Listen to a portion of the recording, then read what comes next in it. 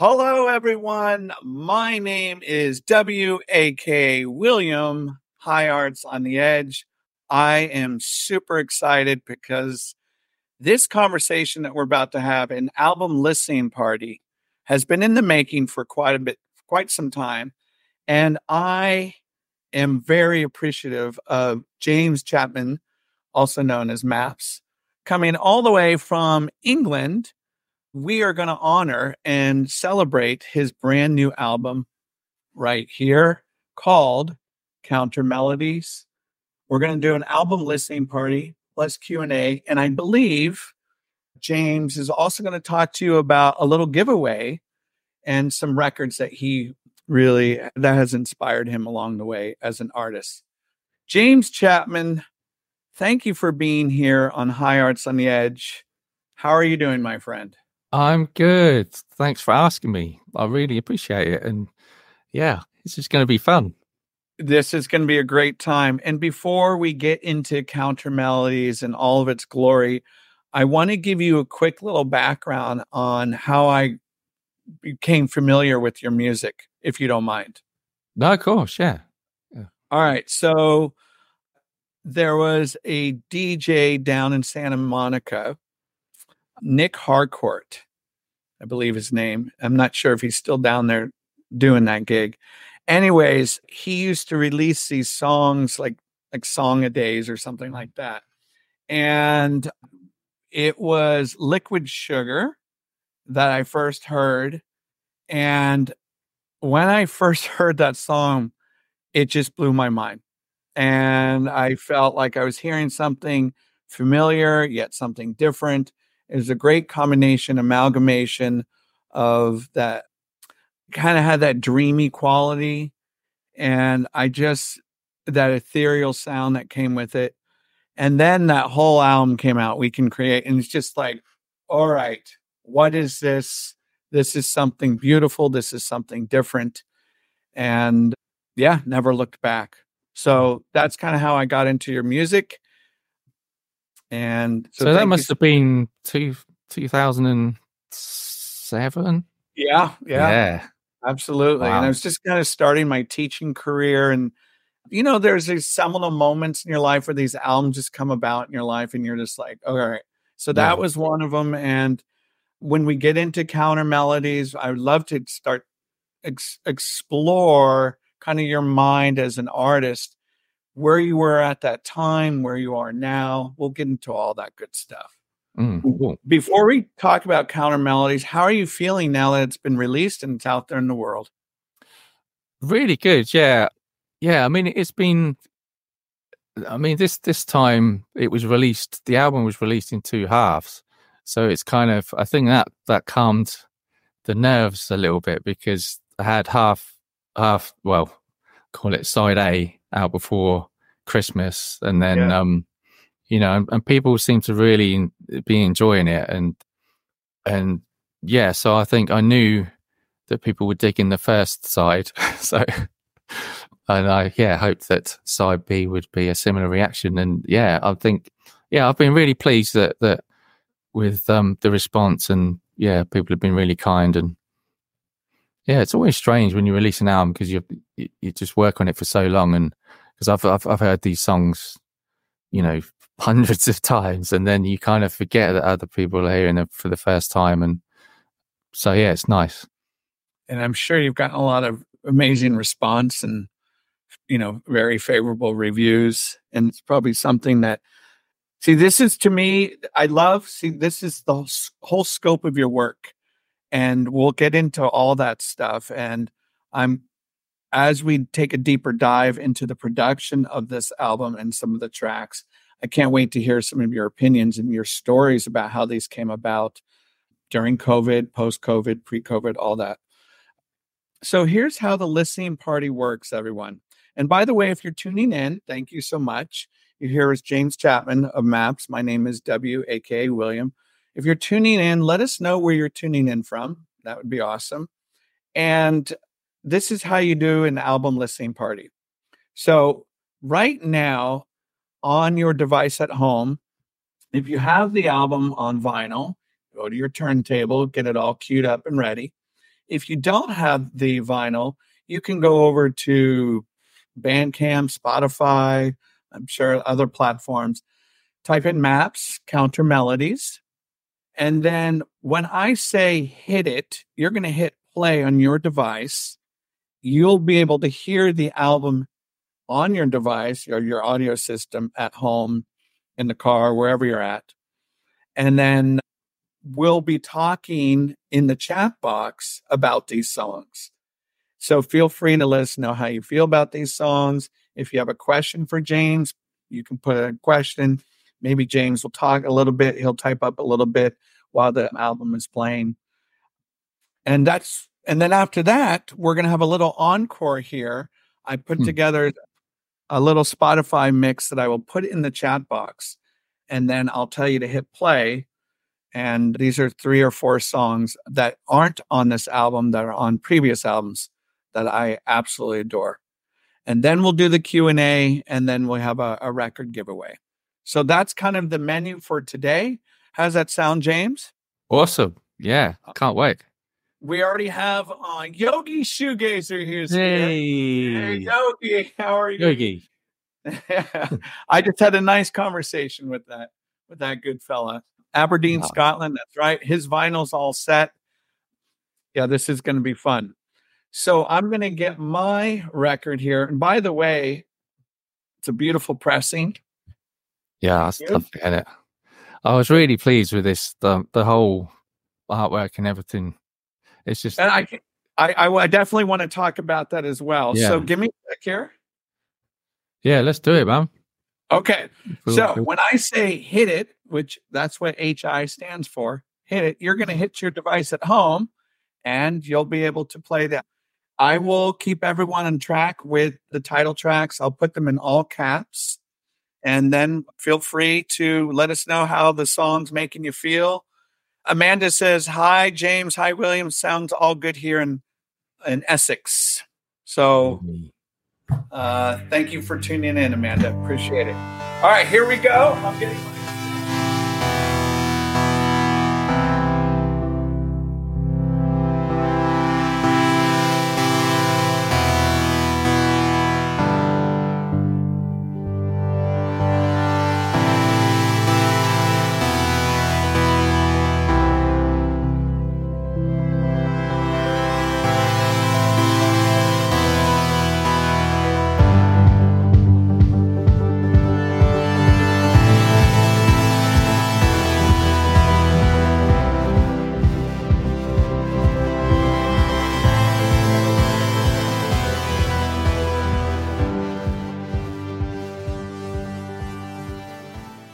Hello. I'm back. Thank you. Wow. That was awesome. Thanks so much, guys. You know what? That was fantastic. And hopefully everyone enjoyed that experience. We're not done. Before we get into the making and creation of this baby, we're going to do an encore performance. No, I'm not. You're not going to see me dance. Although, so here's what I did. So yesterday, and day before, just all the map stuff just coming back, good feels, all that. And I thought, you know what? Why don't we do an encore here? I will select 3 tracks that are not on this album, and I will put them on a little Spotify mix, and I'll drop that here in a sec. And this was brutal. I mean, because to find 3 tracks, Maps tracks that speak to your heart, they're just a plethora of them. So after the work, here are my 3 songs. If you do not have Spotify at home or on your device, I'm going to tell you the 3 tracks. Sorry, I got to give them away here. And how you find them, that's completely up to you. So the 3 tracks are, for our Maps Encore performance, Chameleon from Turning the Mind. Good choice. You Will Find a Way, Vicissitude. And I'm sorry, we're going to end it with So Low, So High. So we just finished the album listening party, Counter Melodies, along with the encore tracks. Right now, what we're going to do is we're going to take a deep dive into counter melodies, and then I believe we have a record giveaway. Is that Yeah. correct? Okay, Yes. awesome. So we'll do that at the very end. Actually, before we get into counter melodies, as I was listening to this album with everybody here, you had mentioned some of these tracks came along to your mind middle of the night. Mm. Does your brain ever turn off? Is it always hearing beats, clicks, rhythm, sounds? And if so, where did this all start? Your love for electronics?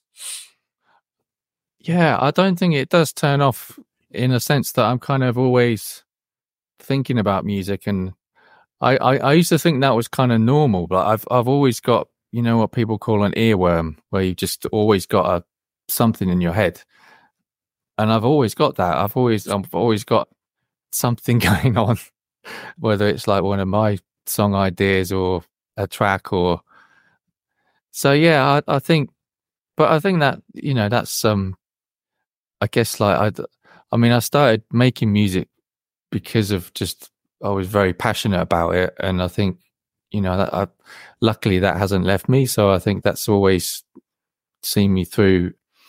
I guess I'm always looking for ideas and stuff. So yeah. Give us a little background into your history as far as where you grew up, parents, siblings, anything else you want to share about your family life? So I grew up in a small village near a town near Wellingborough, which is, I mean, I always say I'm from Northampton because not many people have heard of Wellingborough because it's kind of quite small. But yeah, that's where I grew up. So I've always been, you know, I've been away from the London scene my whole life. I've always been kind of in the middle of, you know, East Midlands, kind of, which is a great place to make music. It's very quiet here, and there's less distractions. But yeah, I grew up there, and I mean, I guess my first kind of like dealing with like music was like I started learning the violin when I was about 6 at school, and started taking violin lessons, and then I kind of got into that and kind of learned how to read music and kept it up. And it's not the coolest thing to do when you're at school. It's like everyone else is playing football, and I was the kid carrying the violin to school, and it Yeah, but wasn't look who's great. laughing now. Look who has. Well, yeah, yeah.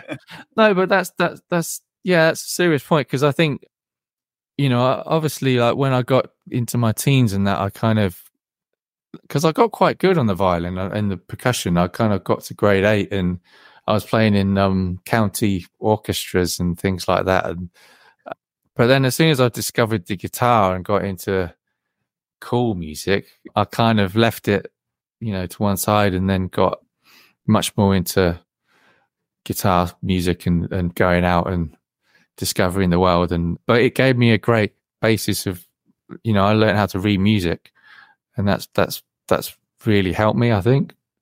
Did your mom and or dad support your love for music while growing up?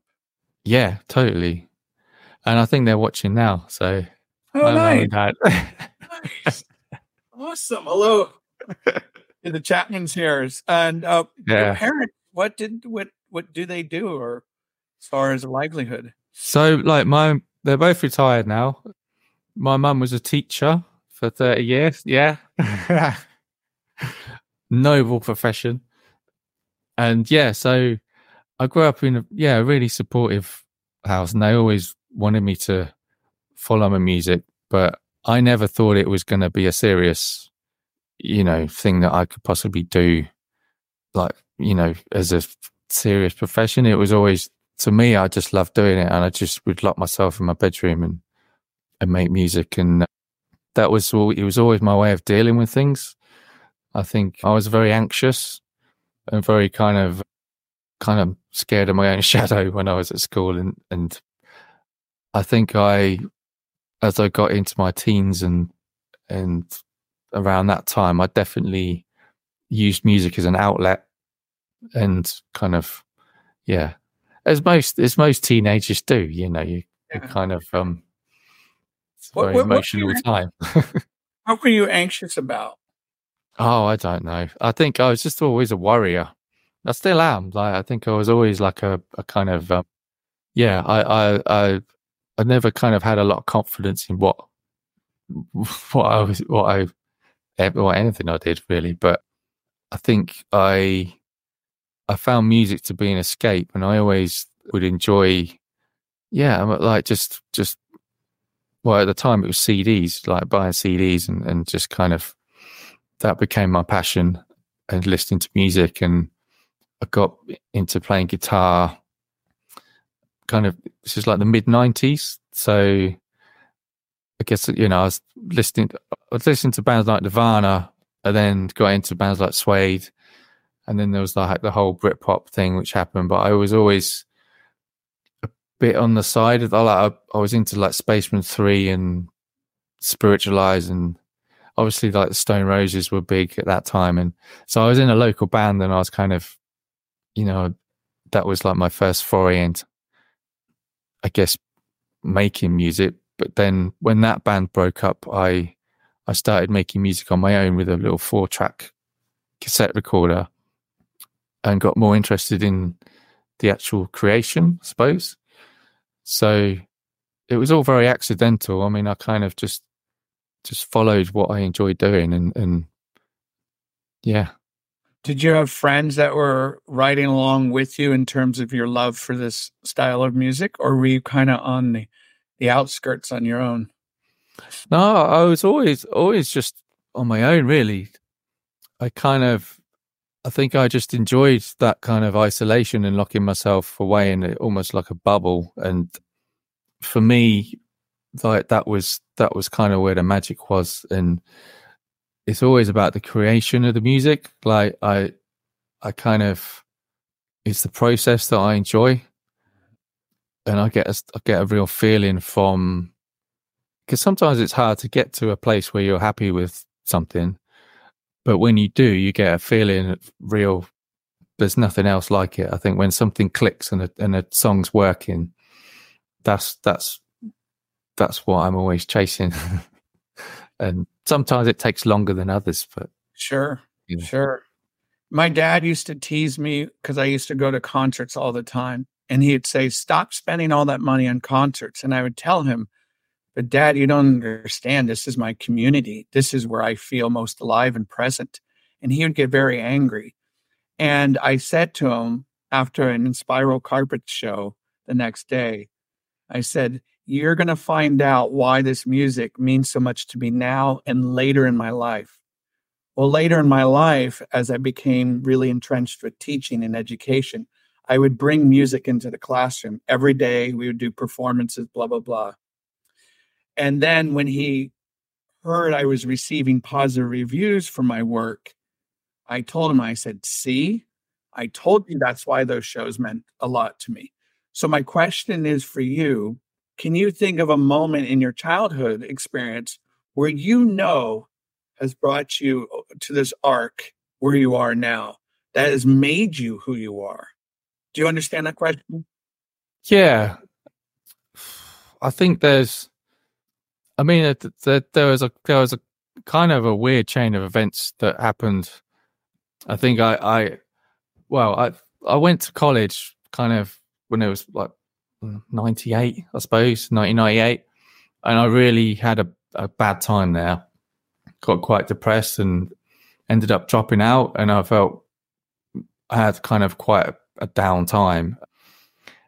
And it was that point when I kind of really started kind of making tracks that I guess like were more in touch with how I was feeling. And I used it as a real way of like musical therapy.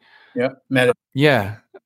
And it was really from then, like it took a while, but I just started making these tracks from that period, which eventually became the tracks that got me signed to Mute. So, I mean, I made that sound like a shorter time span, but that was really how it worked. So I guess what I saw as a failure, like I really did feel like I was not well.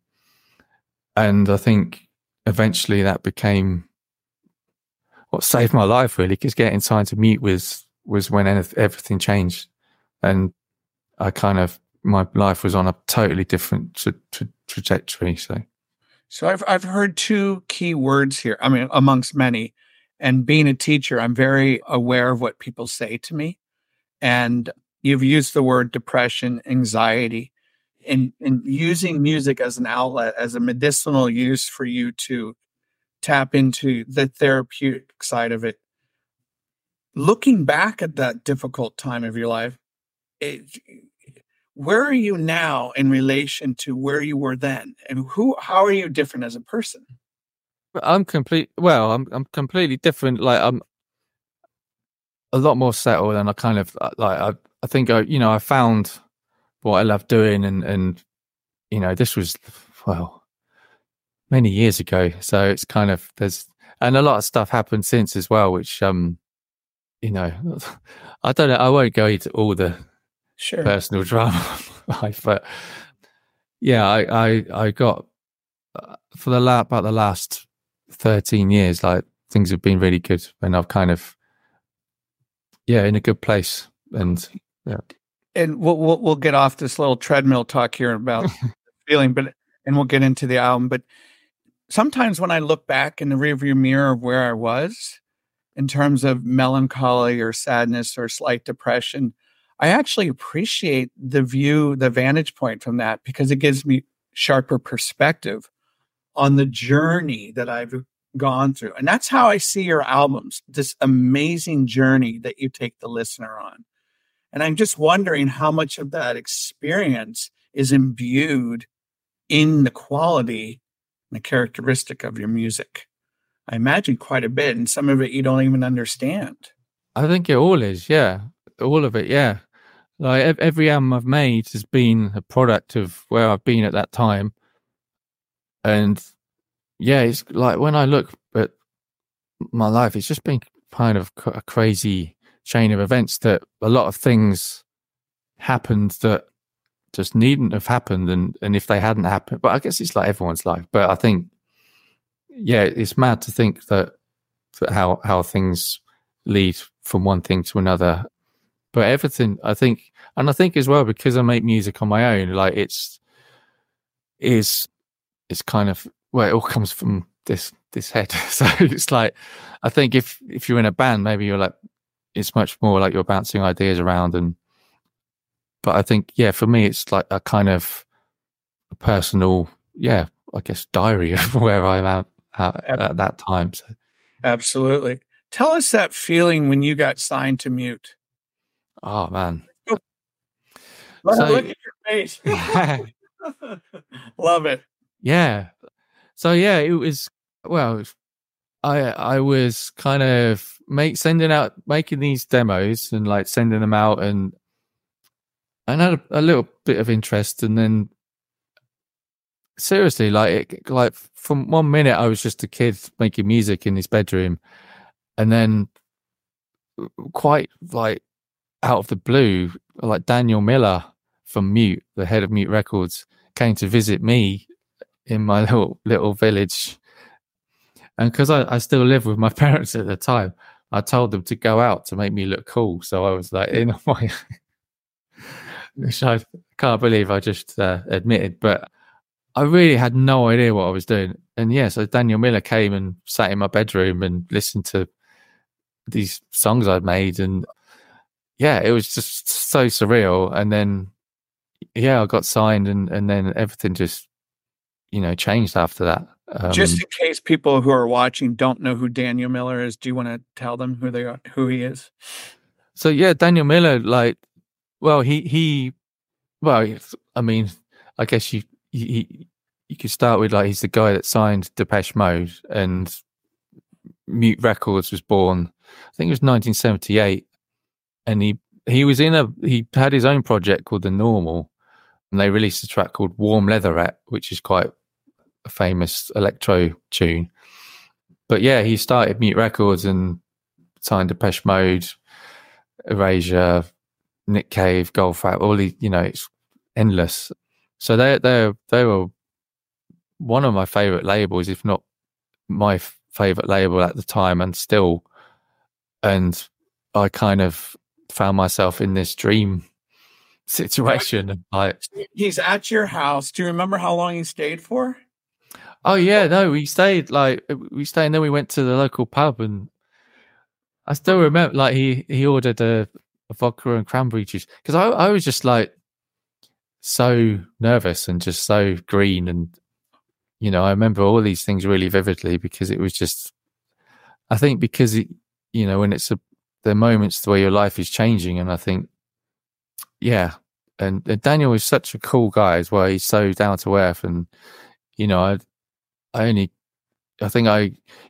was nervous because of who he was, but he doesn't make you feel nervous because he's just so gentle and down to earth. And it's only when you think of everything he's done that you freak out. And so you get signed. This is, beyond your dreams, this and that. And then take us along that journey to where we are now with Counter Melodies. And you can do that in a short window of time if you like. Okay, yeah. So yeah, like the first app We Can Create came out, and there was all the Mercury Music Prize nomination as well, which was just insane, And yeah, after that, I kind of there was a whirlwind. We kind of toured. We played America, actually. I was saying to you, we played Bottom of the Hill, came over in 2007. And yeah, and then, I'll keep this short. I made Turn in the Mind, which was my second album, with Tim Holmes from Death in Vegas. I heard you talking about him before, Death in Vegas. And so that was what Chameleon was from. And then Vicissitude was the third album. And yeah, Colors Reflect Time Loss. Is this what you wanted me to? Yeah. No, I want the thread. The brief history of maps. Yeah. So yeah, and I did a remix album as well called Realigned, which was like a collection, because I've done a lot of remixes as well over the years, and that was kind of a collection of remixes. And then I did a project called On Dead Waves with Polly Scattergood, which is a collaboration that was on Mute as well. It's very kind of Americana type vibe. And then 2019, Colors Reflect Time Loss was my fourth studio album, and I was very much on a kind of Beach Boys tip, and yeah, worked with the strings and brass, the Echo Collective from Brussels. And then what happened? And then I made Counter Melodies, and that's the fifth studio album. So that's the brief history of. I love it. And with Counter Melodies, let's take a dive into this, shall we? Yeah, man. I want to start actually with the mastering of it. Where was the master? Who mastered this? A guy called Kevin Tuffy. Okay. He's really good. I think he's moved recently, but he used to work with Alchemy Mastering, and I think he does a lot with Mute as well, because he's mastered quite a lot of my things in the past. And yeah, like he just got it right. I mean, it took a while, not because of what he was doing, but because of I wanted the album to be like a flow from one track to the other, and I had no idea how difficult that was to achieve seamlessly. So yeah, it took a while to kind of get the edit the cuts in the right places for each track. And how long did the mastering take? I think in the end it was about a month, because there was some back and forth, and yeah, but like I say, it was mostly the sequencing that I thought I didn't know it would be as challenging. I think because I've never done it before. I've never kind of done what's like a seamless flow of tracks, and there was just So this idea for Counter Melodies, when was that seed planted? Do you remember? Yeah, so I got to the end of 2019, and we'd played a few gigs. I had a band, one of which I think you know. Do you know a band called Flowers? From London? Yeah. Yes. So Rachel Kennedy from Flowers played in the Maps band at the time. My students interviewed her. I know. And I always remember she told me about that interview, and I remembered. Little third I graders. remembered the other day, yeah. Oh, that's wonderful. I didn't know Yeah. that. Yeah. So she's amazing. So yeah, we played some gigs, and then obviously at the end of 2019, I was thinking about next steps for the next album, but then obviously things changed dramatically at the start of 2020, and I just find myself locked away as we all did. And I think again that kind of altered like where I went next with what I did. And like I rarely have a concept up front. I kind of just make music, and then I guess the concept comes, if I've got 4 or 5 tracks that are sitting in a similar world, then that I start to hang something on that and kind of think about things as an album. But with this, I was just making tracks really just to kind of stay sane at the time, and I really had no idea of releasing them. It was just for my own, just keeping myself making music at that time, and got to the end of 2020. I had about 30 tracks, and then I played them to my manager, and he was like, "We should do something with this." And I was like, "Is this rolling? Really? Is this rolling?" It is, yeah. And until that point, I hadn't really thought. I'd maybe thought of like doing like a mixtape or there was some like loose idea of that, but I really started to think, this is an album. It kind of has a real sound. Everything kind of hangs together. And so, yeah, I started thinking about how it would work as an album. Was that hard for you during COVID in terms of what you had mentioned earlier, anxiety or depression or anything like that? Did that have an emotional impact on you and the world just kind of shutting down? Or did you enjoy that experience? Yeah, I mean, I don't go out much. So as a lot of people said to me, you were kind of, when the lockdown happened, I think one of my friends said, "Oh, you've been preparing for this your whole life." Because I just don't really, I go out, I'm not Howard Hughes, but I like to stay in and make music. But no, I found it hard, obviously, like everyone did. But I think the lack of sleep was kind of related to that. I think there was like worries and stuff that I think, I had like an insomnia bout. But no, like I was okay. I think it was just like everyone else, really. It was just a very uncertain time, and the way I dealt with it was kind of escaping with music. So that's, just to get off a little tangent, that's how this whole thing started for me, was the Tim Burgess listening parties. Oh yeah. It was just kind of locked away. School had shut down. We had to go to Zoom like every other school. And then I'd hopped on one of his Twitter parties. It was the Cocteau Twins one. And I said, "Oh, I'm going to do the exact same thing, just a little different." So here I am. So thanks to Tim Burgess is what I'm doing. I wanted to talk about the artwork here. So let's start from the outside going in here. So tell us a little about the artwork. Whose design is this? Was this actually yours?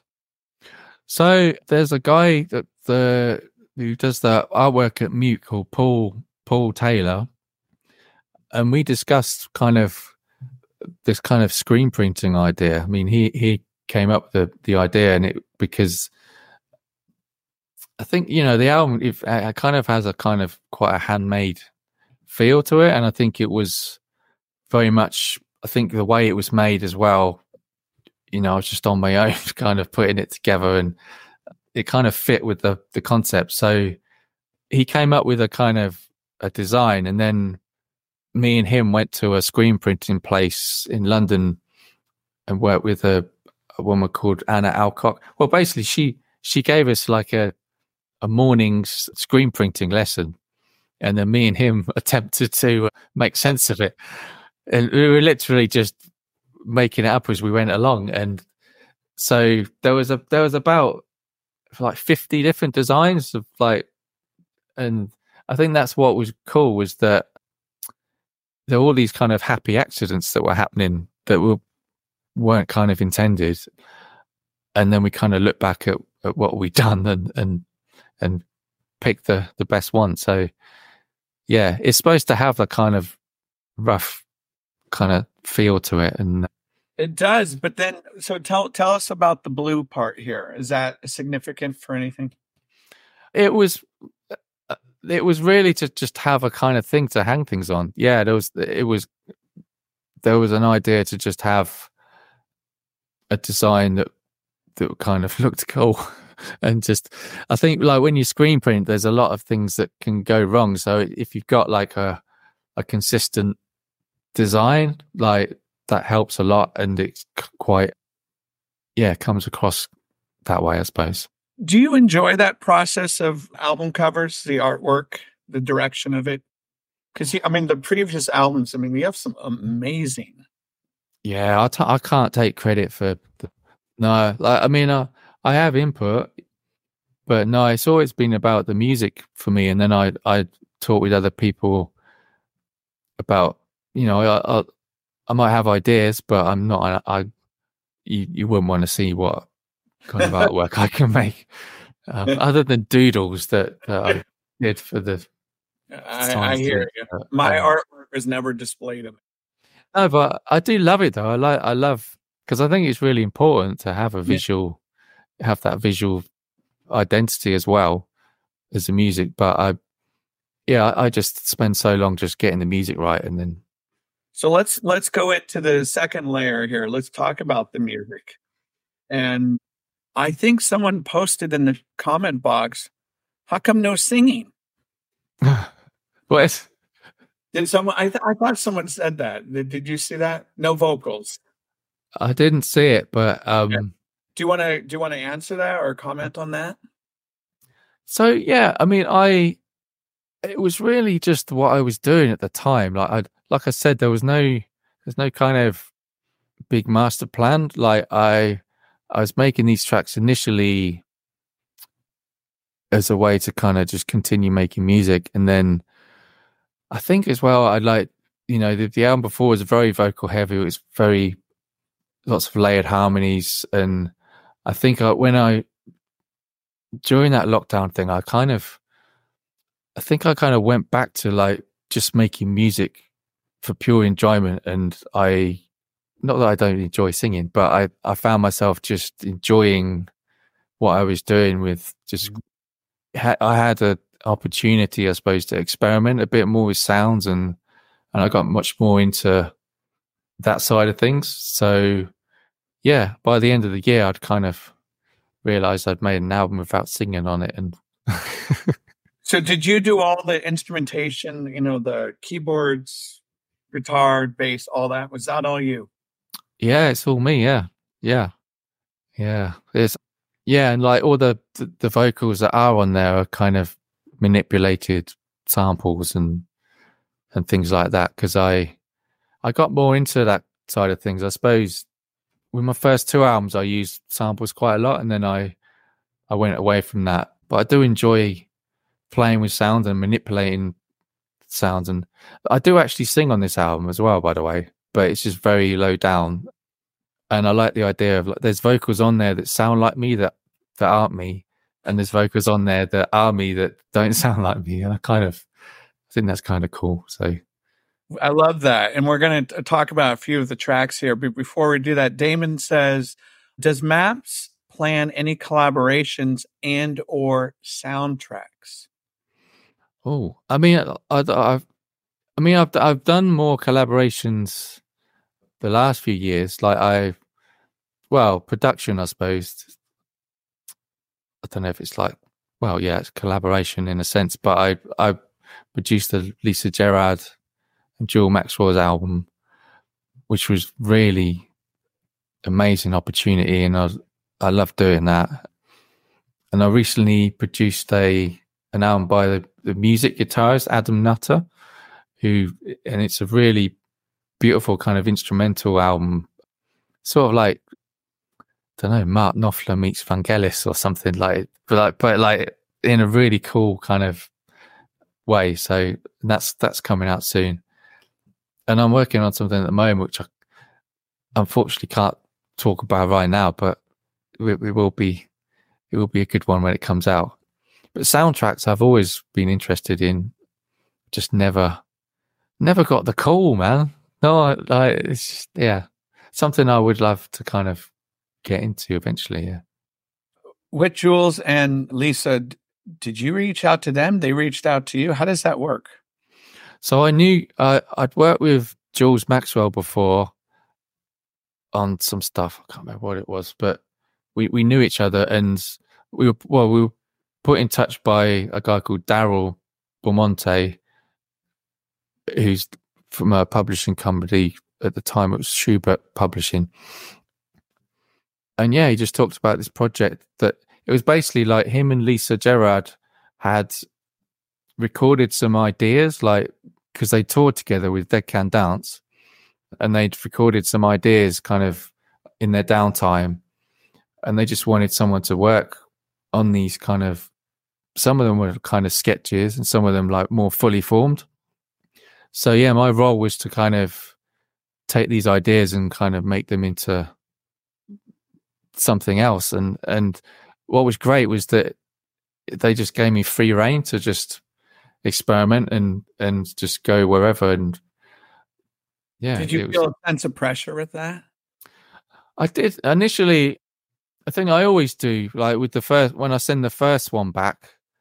I mean, I work on stuff until I'm happy with it, but it doesn't mean to say that the other person is going to be. So I think as soon as I knew that he liked the first track, I knew that we were on the same page, and then you know that it's going to kind of work out. So, but yeah, initially, because I think you've just, you know, you can kind of get ideas and briefs from people, but music is so subjective. I think it's like you just have to follow your instincts and get it to a place where you think it's sounding good, and then hope that they agree. Amanda says James makes his music sound like a full orchestra. Nice compliment there. Oh, she also asked, will you work with Polly again? Maybe. Yeah. Like we did On Dead Waves 2016. That album came out. And yeah, it never disbanded. We just kind of, I suppose we just went on a long hiatus, and I went off and did my album. She's doing her solo albums, but yeah, she's a great artist, really like wonderful to work with. She did some nice podcasts, I think, with Katie Melua. That's right. Yeah. Yeah. Okay. Yeah. Those were good. And then Amanda says your music is perfect for soundtracks. So speaking of tracks here, I want to throw down some few titles here. Just give us a little feeling on them. So let's start with Witchy Feel. Was that all? Did you always know that was going to be your first track you want to come out of the gates with?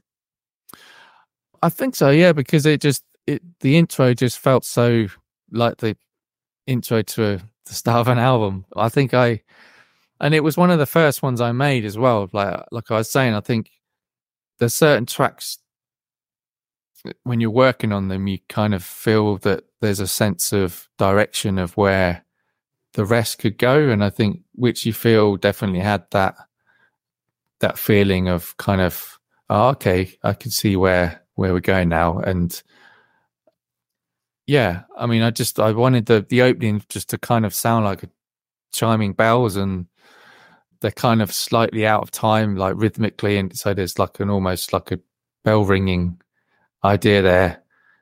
So it's almost like a kind of celebratory hug at the start of the album. So it's a great way to kick things off. Through Lights. This is one of my favorites. Through Lights. Tell us a little about that.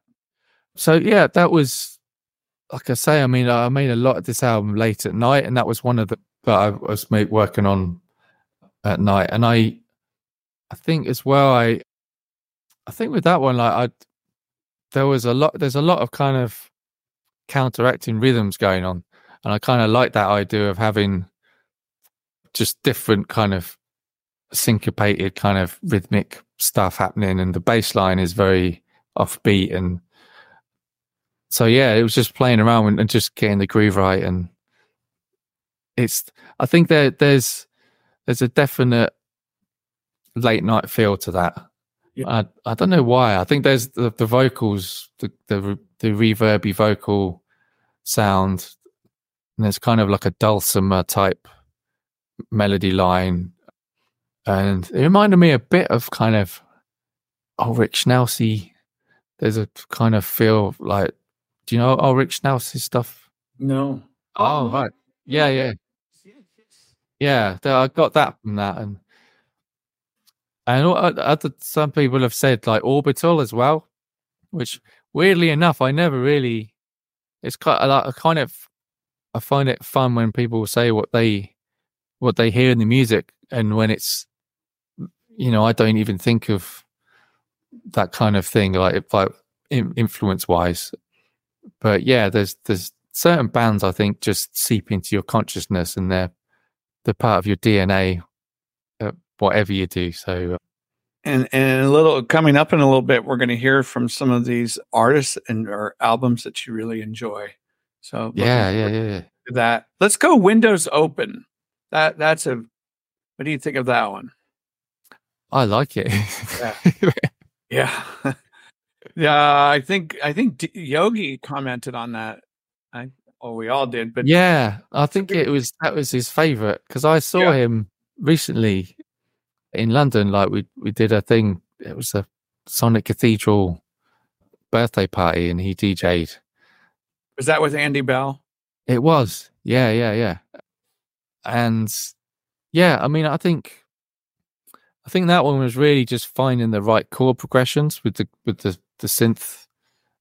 Because I do find like with making an electronic or instrumental type album, and with this album, I really wanted to emphasize melody, because I felt there was also there was a lot of kind of electronic stuff that kind of, I suppose, came out of the lockdown period that was quite depressing, just quite sound design,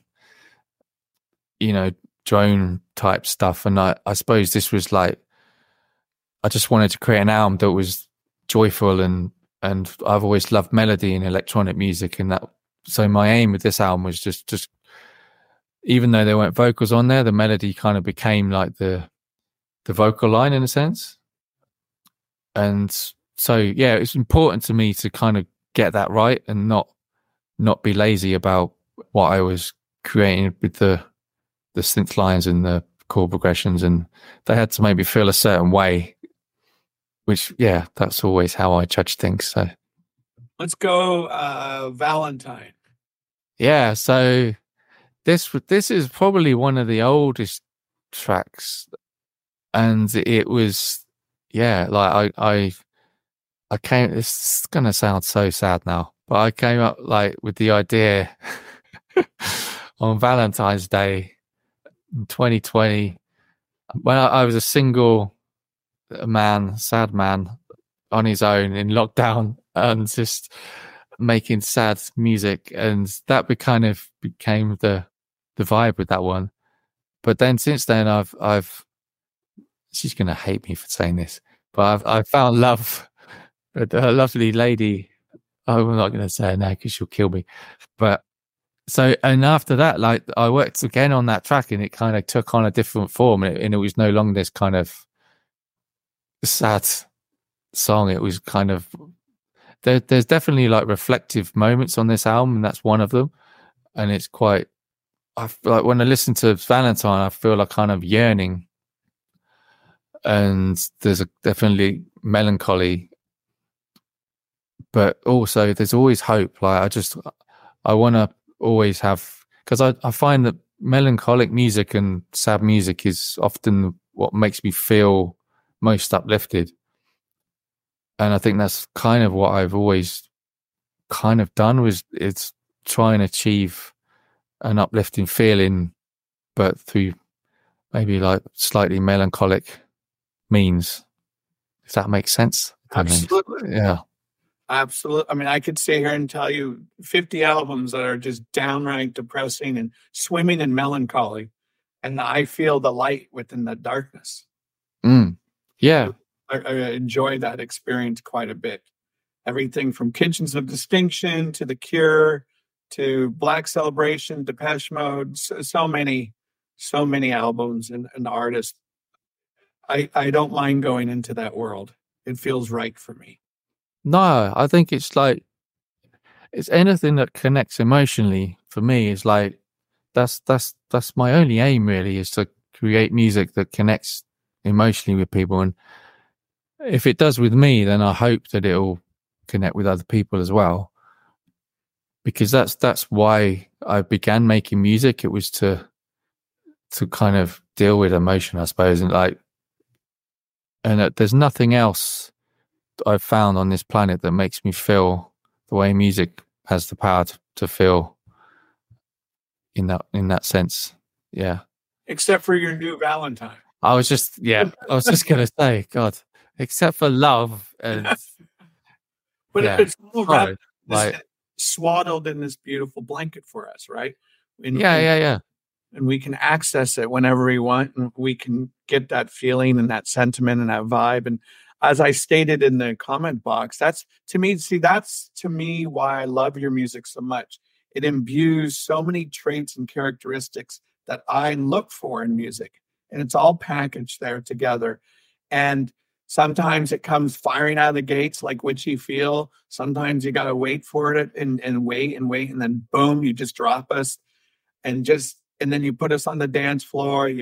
It just provides so many different episodic moments that I can go, yep, there's a feeling there, there's a vibe here. It's pretty amazing how you do all that. Oh, whether you're conscious of it or not. Yeah, that's gonna make me blushing now. So we got to talk about the last track here. My Love Is Like.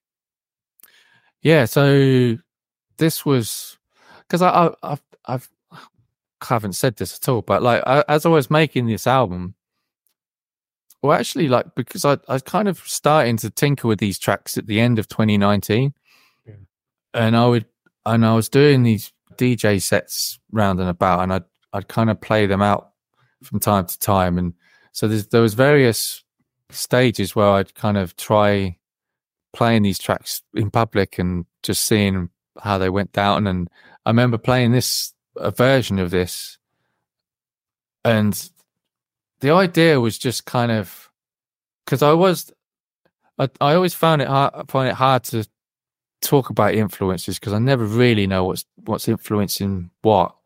But I was listening to kind of more krautrocky, like Harmonia, Cluster, and Can, and so I think this is kind of my tip in my hat to that kind of idea. And there's very pulsing rhythm to it, and it kind of starts. The idea was to kind of start, and people were just like, "What the hell is this?" Because it's almost like it doesn't really know what it's doing. There's just all these little bits, and they kind of find their way, and then eventually they gel into one thing, and then it becomes like a big beast of a euphoric song. That was the idea. Sometimes these ideas work and sometimes they don't, but that was kind of what I was aiming for. And the Shruti box, which is like do you mind if I just get it? Hold on. This thing. It's like it's used in Indian vocal music. It's kind of like a drone box. And I used that at the start of the track just because I wanted to use it. And it's also kind of got that kind of, 60s trippy psychedelic vibe, which I was going for. So yeah, that was. So in 3 words, how would you sum up Counter Melodies? Oh, 3 words: love and melody. Yeah. It's awesome, and it's something that it's clear to me I don't know if you're like a Stanley Kubrick and you need to get everything right and you do 1,000 little takes or not.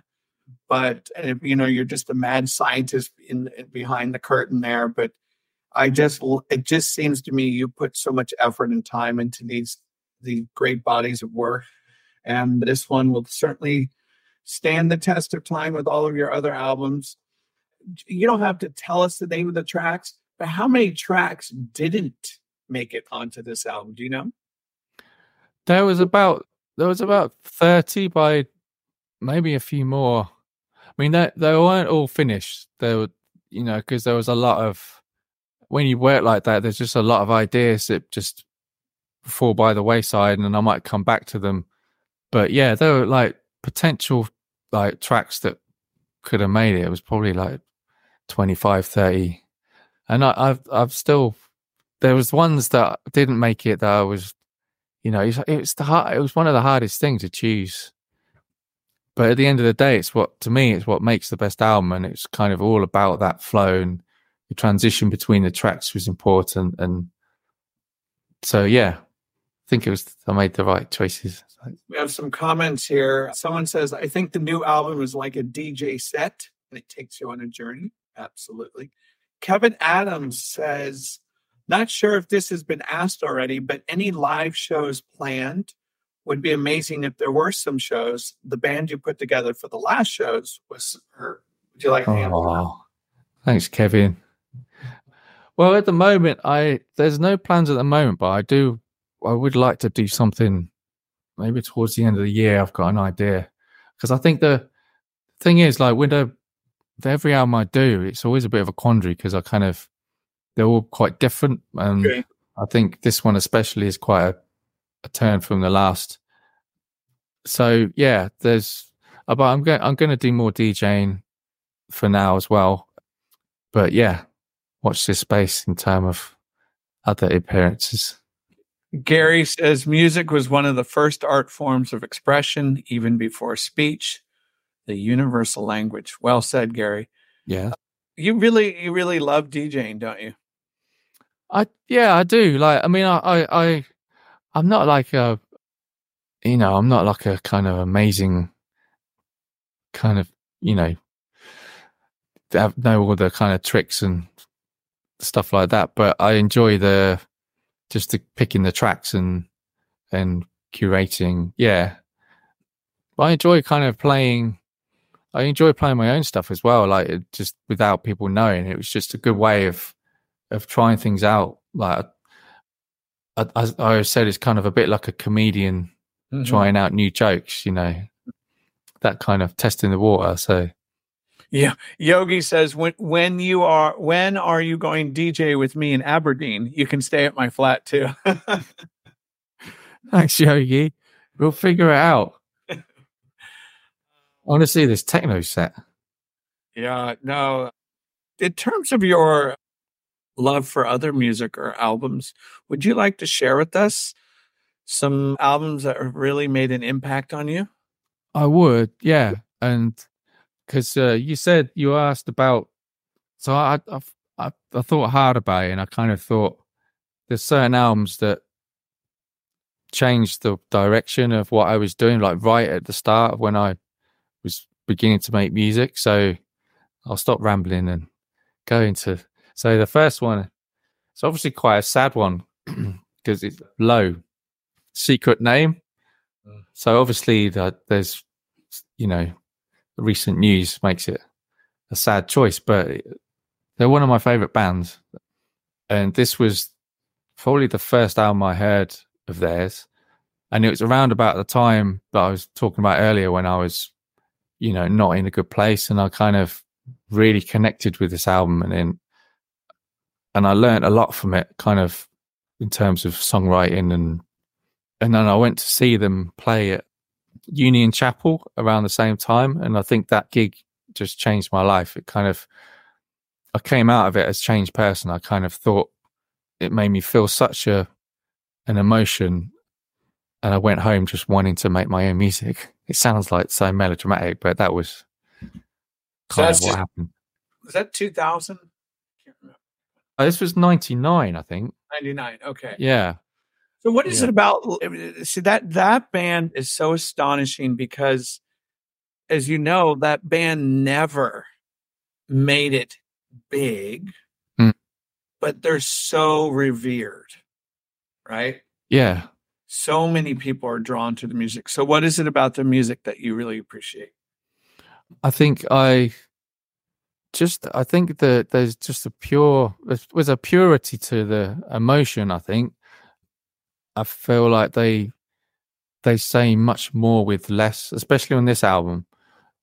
It's all about the songwriting and the melodies and the harmonies and just the way things are constructed. It just connects with me, and I just feel it. So yeah, there's it's just the power to they have an intensity to them that really comes through, and I think it's partly it's Alan's vocals with Mimi's vocals. I think that was it. They just both have such emotive voices, and they write such beautiful songs. But yeah, that gig at the show at the Union Chapel, I was just blown away. Like, and also I think there's always for me there was always almost like a punk rock feel to the fact that they were so sparse. There was, there's just three of them, and it made me go home and feel that I could make music myself with not much, because I didn't have a lot of equipment. I didn't have a lot of, I just had a 4-track cassette recorder, but I think it taught me that the songs are important. And, if you spend time working on stuff, it doesn't matter like what equipment you have.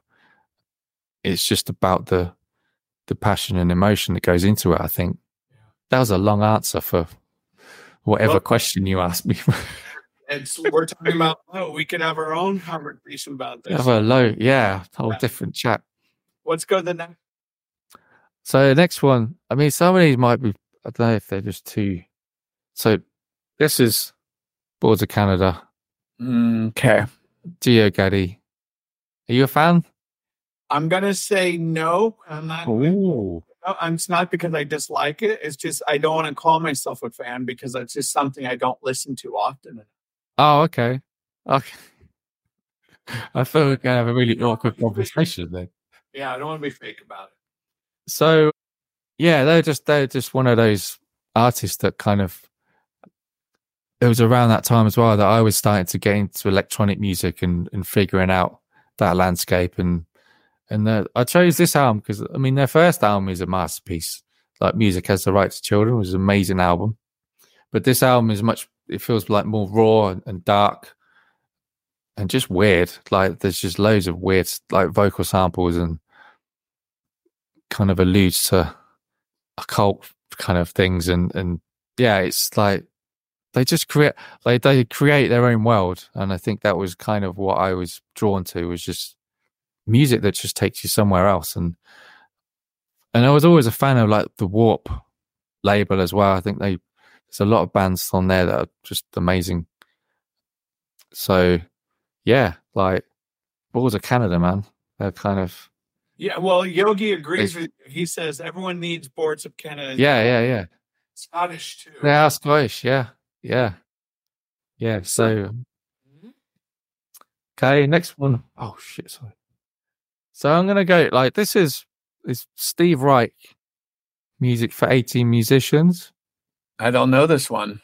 Oh man, this is like, so it's kind of like I guess like it was kind of a neoclassical type piece. It's like 1978. He was kind of from the school of just taking kind of classical music in more of a, I guess like hippie. There's like hippie influences and hypnotic influences, and it's minimalism really was like the school that he came from. But this is an album that I've just definitely in the last 10 years I've listened to a lot, and it's one of those that just takes you, it almost hypnotizes you. If you have 50 minutes of your time and you sit down and listen to this, it just, by the end you're just like, you feel changed, and it's kind of, yeah, it's an amazing piece of work. And yeah, I think definitely like it's been something I've listened to more recently, and with this new album as well, there was kind of shades of. I got more interested in kind of what music does as the sound of music and how it can kind of the perspective can kind of change like on how it's created and I don't know, just the tricks of sonics and things like that. I don't know if I'm making sense, but it sounds pretty avant-garde. Yeah, it is. It's kind of, but I think of that period, it's probably like the most accessible that I know. It's kind of very, just like a kind of hypnotic pulse that comes in and out like waves. And yeah, check it out, man. I think you dig it. Absolutely. Yeah. Thank you. Yeah. I'm loving all this. You have a couple more? I do, yeah. I mean, these are less, I mean, come on. Yeah. Probably one of my favorite albums of all time. So I had to put it in there. And it's yeah, Loveless has always been, it changed how I thought about sound and just how I've just thought about everything really. And it was kind of, I remember one of my friends lent me the vinyl just after it came out, or maybe a few years after. And I took it home and I put it on my turntable and I thought it was playing at the wrong speed. And that was how much of like, it was almost like you had to retune your brain to what Kevin Shields was doing. Yeah. So I know it's often talked about, but I think it of good reason. I think it's some masterpiece. Did you ever see them live? I didn't. No, my brother did when they reformed. I can't remember what it was now. When they bought the other album out. I heard. So the band Swans, My Bloody Valentine, Ministry. Oh, are like the three loudest concerts. I've seen Swans. Yeah, Swans are on Mute Records. Yeah, pretty intense. Sorry, pretty intense band. Oh man, yeah. I was stood at the back and I was like pinned to the wall. It was just crazy. I've heard some amazing things about their shows. Do you like going to concerts? Do you enjoy that experience? I do, yeah, of course, yeah. Yeah, I don't go as often as I would like. Yeah, but I do. I enjoy kind of going to gigs and concerts. Can James Chapman tell us a concert or two that just shook his world? Oh man. What, recently or anytime? Anytime. I think, well, there was the low gig that changed my life, man. Yeah. And then I saw Spiritualized at the Royal Albert Hall. Ooh. In 97. Oh man. Was that for Ladies and Gentlemen? Yes. Oh. Yeah. It was the one that made the CD. You know, they put the CD out. Yeah. Yeah. We went to that and that was, yeah, again, it was just like kind of one of those that stays with you. But yeah, I think there's electronic stuff as well. I'm trying to think I remember going to a lot of festivals. I saw the Chemical Brothers a few times and they were pretty insane. But I suppose more recently I went to see Max Cooper. He was cool. Yeah. How about Daniel Avery? Are you familiar with Daniel? Oh, Avery? Yeah. I love his stuff. Yeah. I don't think I've actually seen him. No, I haven't seen him play live. I need to though. Yeah. Him and High as well. He's on Mute. Haai. Is how you spell her name. Like, yeah. They make kind of really intense techno. How do you find the time to? Do you have time to listen to albums? Is it something, or do people send you stuff and be like, "Hey, James, try this. We want you to do a remix here." Like, how do you have time to enjoy music? I do try it. Like, I listen to a lot of classical music as well. Like, and I think that's kind of to unwind the ears as well. But no, I do like I do listen to music. I wish I spent more time sitting down and listening to albums. I tend to kind of listen to tracks, and I think that's kind of in the electronic world. It's things are maybe more about the track and less about the album. But so yeah, I try to get away from just listening to playlists constantly because I do care about albums. I think they're an important, entity. Do you have any other albums to share? Oh, sorry, yeah. You might have heard of that one. Is that what I think it is? Yeah. So yeah, like Pet Sounds. Like, what can you say? I mean, yeah, these are albums that are kind of have stayed with me kind of from the beginning, and I think they've maybe not the Steve Reich, but the others. They definitely changed how changed the history of Maps at the beginning. I think I started to think about music in a different way, but yeah, there's not even like it's such a hard question. I think choosing favorite albums. So yeah, these are kind of ones that over the time have stayed with me because all my albums are quite different as well. So I guess there was music that influenced Colors Reflect Time Loss that wouldn't have influenced Counter Melodies, So yeah. So with Pet Sounds, it's very interesting how my mind operates while listening to that album, because sometimes the first 3, 4, 5 tracks, I'll play over and over again and think, where did this all come from? And then the next time I listen to it, it's maybe the half of the album I'm just so into. It doesn't matter, I guess. It's just like, it's an album that you can hear, in my opinion, over and over and over again and acquire new sounds, new feelings, old sounds, old feelings. It just never tires. Yeah, there's just so many layers and so much depth to it, and yeah, it's just an album that you can't really, quantify.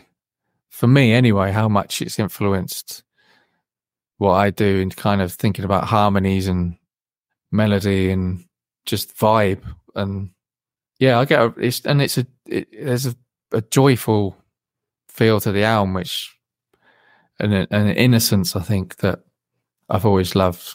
Yes, absolutely. Any other albums? That was it, man. I thought it was just 5. That's fine. That's fine. Oh, no. Hang on. Right. Oh, you got one more in it's a bonus.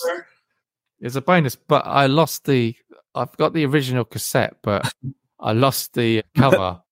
What is so that? Basically, like KLF. Oh, my. The White Room. You know the KLF? Yeah. So I bought this album when I must have been about 12 years old. And I had no idea. Like, I liked the strangeness of them. And I was always drawn to melodic music. And I just loved the tunes. And I bought this album. And I think, yeah, it was my entry into late acid house that I didn't really know at the time. But yeah, they're an amazing kind of subversive act that kind of made great tunes, but also just made you question what the hell they were doing. Right. Which I love. Like, I think it's cool to just have that mystery and in all of your spare time, if you Yogi says KLF again about his band. Kevin There's a theme. There's a theme here. Yes. Kevin says, love that Andy Bell remix. Oh, man, thanks, Kevin. You really add your orchestral and electronic flourishes and make the tracks even better. Gary says, can't go wrong with a bit of KLF. Yeah. Thanks, guys. Tell us before we wrap this up and we do our giveaway here. What's next for James Chapman here? So this album, there's some cool remixes to come, which I'm really excited about. Some really cool stuff. And I've been working on some different versions of some of the tracks as well, like that we're gonna put out. I'm not sure if I'm supposed to say, but world premiere, yeah, they're gonna release like some different kind of takes on the tracks that I've been working on. A bit like, you remember like they used to do like dub mixes. I think I've kind of taken that idea and just kind of more like an extended play, but yeah, sort of remixes. And then yeah, I'm working on other projects as well, but I'm also thinking about the next record. I'm always thinking about the next record. But yeah, there will be more to come. Like I would like to get out there and do some stuff like in a kind of live capacity as well. So don't know, we'll see. Like just stay posted, and I will. I'll look forward to when you come out to the States, especially San Francisco. man, I no lie, like it was my favorite place I came to. Yeah, I just love the vibe, and yeah, yeah, down Haight Street and all that stuff. It's just, I'd love to come back. But, if you do, I gotta set you up. There's an incredible record store that's all electronics and electronica music, and it's this little hole in the ground. Literally, you walk underneath. Yeah, what is this place? And it's pretty astonishing.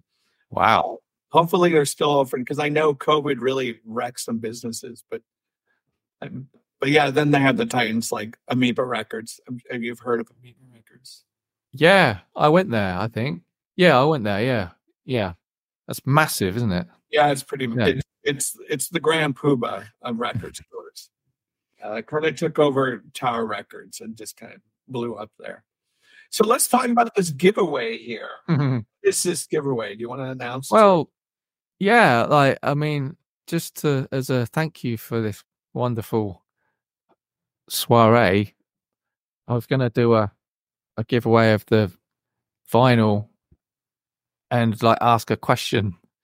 Okay. Competition time. All right, everyone, get your fingers ready to dance. This vinyl is limited, very limited edition, and you get signed print with it.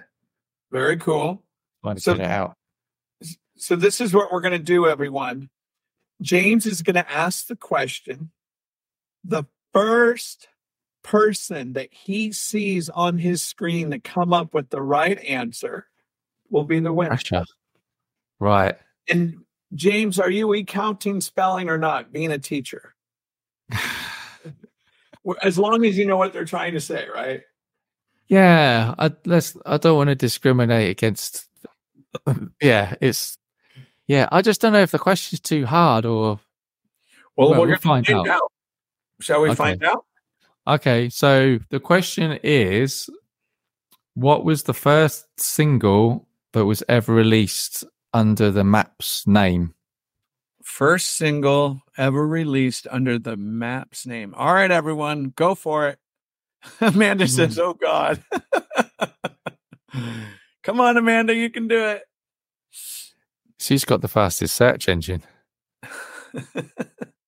No. Good try, Amanda, but no. Oh. What if no one gets... No. Sorry, Kevin. Further back. I could give a clue, or I don't know. The clue is hanging up in your kitchen. It is. Oh, man. Has Yogi chimed in yet? No. Pressure. Oh. Yes. Yeah. Damon Ray La got it. That is wow. Start something. That is it. Yogi says I've got it on 7-inch. Just forgot. Oh man. Well, wow. I'll let you duke that out at your place, Yogi. Cool. Well done, Damon. Thank you.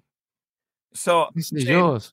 Yeah, I'll let you handle that with Damon. Well done. Awesome work. Yeah, we'll sort it out. I'll sign it.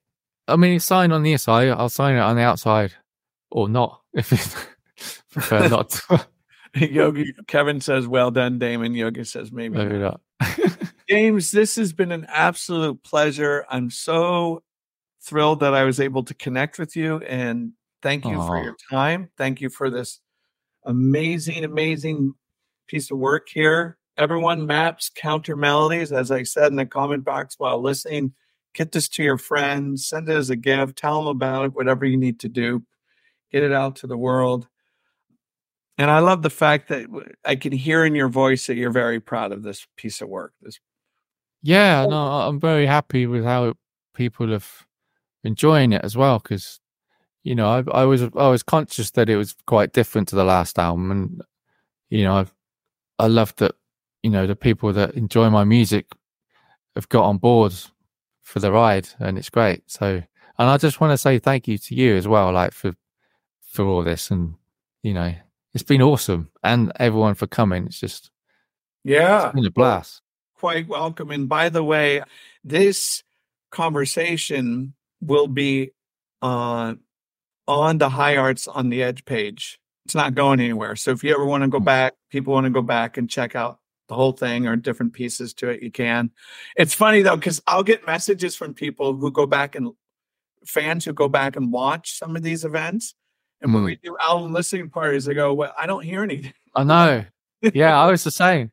But you can still do it though, couldn't you? Like if you could do it with the replay. You could do it in the replay if you wanted to.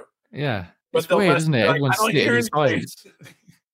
So Amanda says, "We love you." Yogi says, "It's a beautiful journey," as I said earlier, like a DJ set. Well said, all of you. Thank you for your time, commitment, energy to the music industry. It's been wonderful getting to know your work. And thank you everyone for tuning in to High Arts on the Edge. We have more events coming down the line in March and in April. So head on over to the Facebook page. You will see what those are. And thanks again, James Chapman of Maps. And everyone, keep spreading the love of good music. It's always there, right at our fingertips, on the turntable, computer, wherever it may be. Thank you all. Take care and peace. Thank you, James. Bye-bye. Thanks, William. Cheers. Bye-bye.